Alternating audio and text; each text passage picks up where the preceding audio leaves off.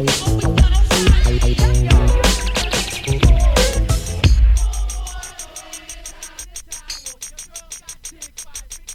day has come and gone, and we now know that Victor Wembanyama will most likely be drafted by the San Antonio Spurs.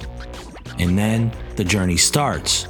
What I've been thinking about a lot as of late is the NBA media's role in myth building, in creating a narrative to feed the 24-hour sports news cycle with soundbite after soundbite and different nuanced takes on the same topic. So Stephen A. Smith can talk about LeBron James 400 times throughout the course of 1 week of shows. There is no one better at myth building than ESPN personality, writer, and journalist Brian Windhorst. The trade yesterday between the Utah Jazz and the Brooklyn Nets is a very strange trade. Royce O'Neal to Brooklyn for a future first-round draft pick. And so you're going, well, what do you care about Royce O'Neal? Why does that matter? Why would the Jazz do that? Let me channel my inner Brian Windhorst for a second. Okay, I'm looking at it and I'm saying, why would KD want out? Why is that? Why would they do that? It's a very strange trade. Wendy is back with us, and Wendy essentially called the Rudy Gobert trade last Friday on First Take. Welcome back, Wendy. I'm still trying to figure out what happened. That was 2.5 minutes of art. Just a little. I might have had a little inclination that would happen, but you know, you never know in life. Wendy, you're a magician. You knew what was going to happen. You broke the internet. You was Miss Cleo. A former beat writer for the Cleveland Cavaliers, it appeared for many years that Windhorst was the LeBron whisperer, breaking stories out of Cleveland as LeBron James became a mega superstar. Windhorst is a very talented journalist and savvy operator, for lack of a better term. He rode the coattails of LeBron into an NBA insider and media superstar, where his knowledge and expertise is pursued across the league, indefinitely on ESPN. This past week, in following the Wemby news, I wasn't surprised to see a very long think piece written by Windhorst on Wemby. The byline was from Paris, France, where Windhorst had traveled for 24 hours to get a small soundbite from Wemby after the draft lottery. Standing by with Victor Wembanyama. Bonsoir, Brian. Hello, Malika. Hello, Malika. It's 2:30 a.m. here in Paris. Victor, you found out a couple of moments ago you'll be following the footsteps of David Robinson, of Tim Duncan, great French players Boris Diaw and Tony Parker. What are your emotions right now? Can't really describe them, you know. It's just my heart's beating. I got everyone I love, everyone I know around me. It's really a special moment I'm going to remember for the rest of my life. There's American fans and NBA fans across the world are still learning about you. What is the NBA? What are the San Antonio Spurs getting with Victor Wembanyama? Team player. I'm going to make everything to win as many games as I can. And I'm trying to win a ring ASAP, so be ready. So the San Antonio Spurs were tied up in knots. I talked to their general manager, Brian Wright, today. He's been not able to sleep for a week. Now that you know where you're going, what do you think you can take the Spurs? Where do you think you can take the Spurs next season? I'm gonna try and bring my talents here. I love Texas. I've been there before.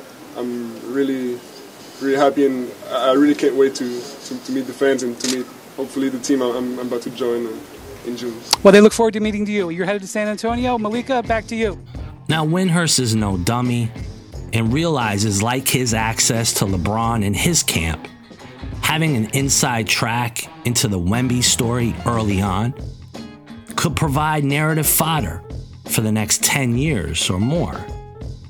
My curiosity unpacking this think piece by Windhorst on Wemby is to see if I can identify the signs of mythical image building or interesting observations that maybe is more nuanced than anything I've seen or read or heard before.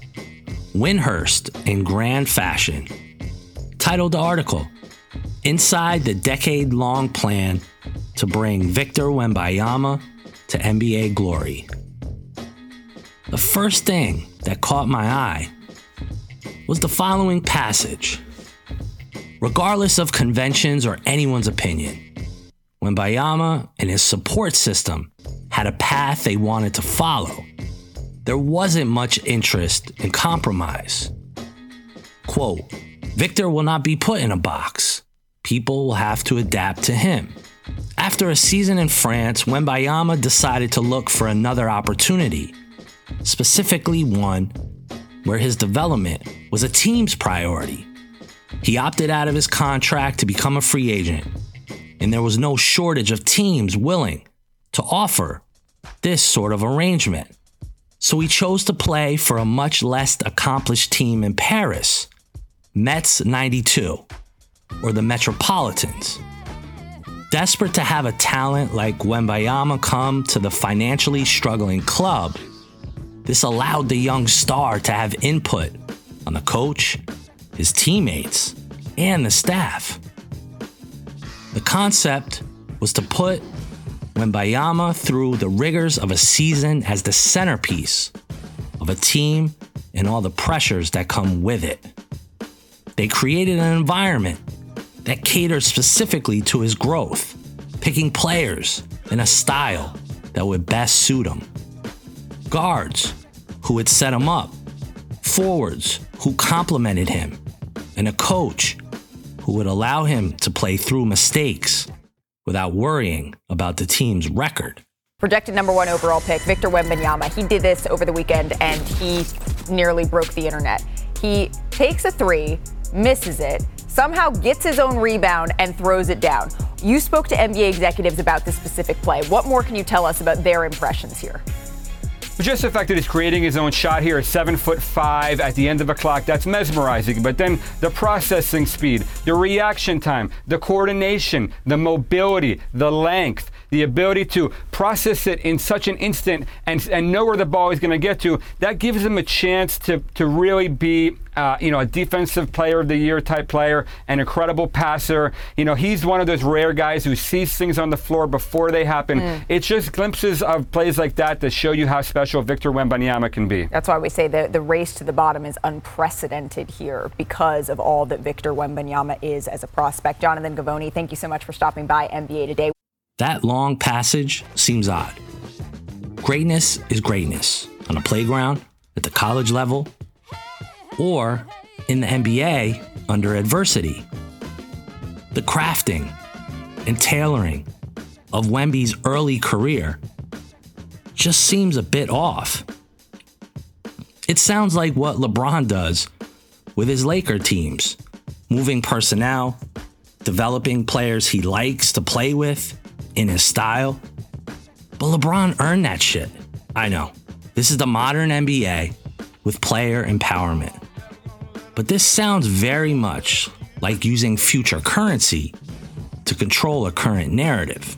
I don't agree with all that. I think it's going to be a huge adjustment. The physicality. You think the NBA is physical now? I think it's going to be more physical. He's playing against the Czech Republic. I mean, he's going to be playing against grown men. And he's going to have to guard those guys on the other end also, which is going to bring him into foul trouble. It's not going to be, listen, I've been in the NBA for 40 years. I ain't seen but one guy who didn't go to college, who came in, who was ready, and that's LeBron. Kobe was great. He struggled early. Kevin Garnett was great. He struggled early. But will Victor be great at some point? I don't know the answer to that. I can't. Okay. So you said struggled and great, struggled and great, struggled and great. Yeah, I know that. No, but see, this is what I hate. I want to see the kid play. I hope he's great because it's great for our job. But I can't sit here now just because he's killing people over in the Czech Republic that he's going to come over here and dominate. I just don't believe that. I would say you're 100% right in that and let it play out. But also, our job is projection. So in terms of when I watch college players coming into the NBA, I have a projection of what they could be. His projection is much higher than any college player. That's fair. And again, much higher. But just for the record, I've been right quite a few times and I've been wrong quite a few times. This is another quote from the article. Imagine Rudy Gobert being mixed with a little bit of Kevin Durant, being mixed with a little bit of Dirk. These are things that you do on your video games as a kid, growing up, trying to make the perfect player to score 50 every game type of thing. So for Victor to have all those abilities in one, and for him to have the mindset that he has, to want to be great and want to get better, is very unique and special. Now, these are big shoes to fill. I've heard from many outlets that Wemby has modeled his short career thus far on a player named Kevin Durant, who has done an excellent job on making basketball and his pure love of basketball his personal narrative. Minus some Twitter burner accounts, Durant has carried himself in a pristine manner, like LeBron, another model Wemby must be looking at. Are you obsessed? I am. I think it's good and bad though. You know, no matter what I'm doing, it's like that competitive edge. You know, like we playing video games with Steers, and I just always related back to like wanting to win everything, wanting to be the best. You know, when I wake up in the morning, it's just like, all right, what I'm gonna do today when I work out? You know, what type of moves I'm gonna work on? I want to shoot well. I want to challenge whoever I'm working out with. I want to teach them as well and get better from them as well. So, you know, I approach every day, you know, workouts like a game. Do you feel like you have to set that standard every day or else you're cheating? Yeah. I feel as though, you know, if I take days off, I feel like I'm getting worse. You know, I'm not physically like, you know, the strongest or the quickest, or I mean, you know, I'm definitely blessed with, you know, length, but I feel as though that, you know, I got to put in extra work on my skills in order for me to get by, you know, because you never see skinny guys like me make it into this league. And I feel every time I take a day off, you know, I'm losing it, but I also know that I got something in here. And a lot of people might have the same skills that I have, but they don't have what's in here or in here. In reading Windhurst at his best, a fawning deep dive into Wemby, again, for me, rings thin. It seems like Wemby's childhood and brief adulthood right now has not really been filled with any adversity whatsoever. And I'm not saying that that is a bad thing. Yeah, that's the trick, isn't it? It's finding what you love to do. And we talk about hard work all the time. It's like, you know, man, if you got to get up every single morning and remind yourself how hard you need to work, you probably need to choose a different profession, you know? Because that shouldn't be there. I wake up in the morning excited to get to it. You know, if I'm not training, I'm missing it. If I'm not watching a game of basketball, I miss it. There's no place I'd rather be. And if you have that feeling, then you're truly doing what God has put you on this earth to do. Prove your value is to work, is to learn, is to absorb, to be a sponge. Right? But you always want to outwork your potential. You know, as hard as you believe you can work harder than that. And that's what I tried to do when I first came in the league. But it kind of reminds me of some of the concierge parents these days who create these sports environments of the best coaches, the best diet, the best equipment, the best intentions, and a path to what they think is a college scholarship, or maybe, just maybe, the pros. But they do all of this in the leafy confines of Greenwich, Connecticut. Is there real hunger when everything is given to you? Look at Durant, look at LeBron. They came out of some tough circumstances all around.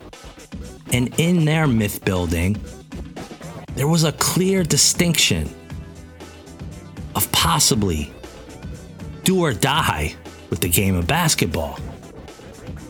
Now, LeBron and Durant also didn't come up inside the vortex, the matrix of TikTok, Instagram, Facebook, and everyone with a video camera on their phone.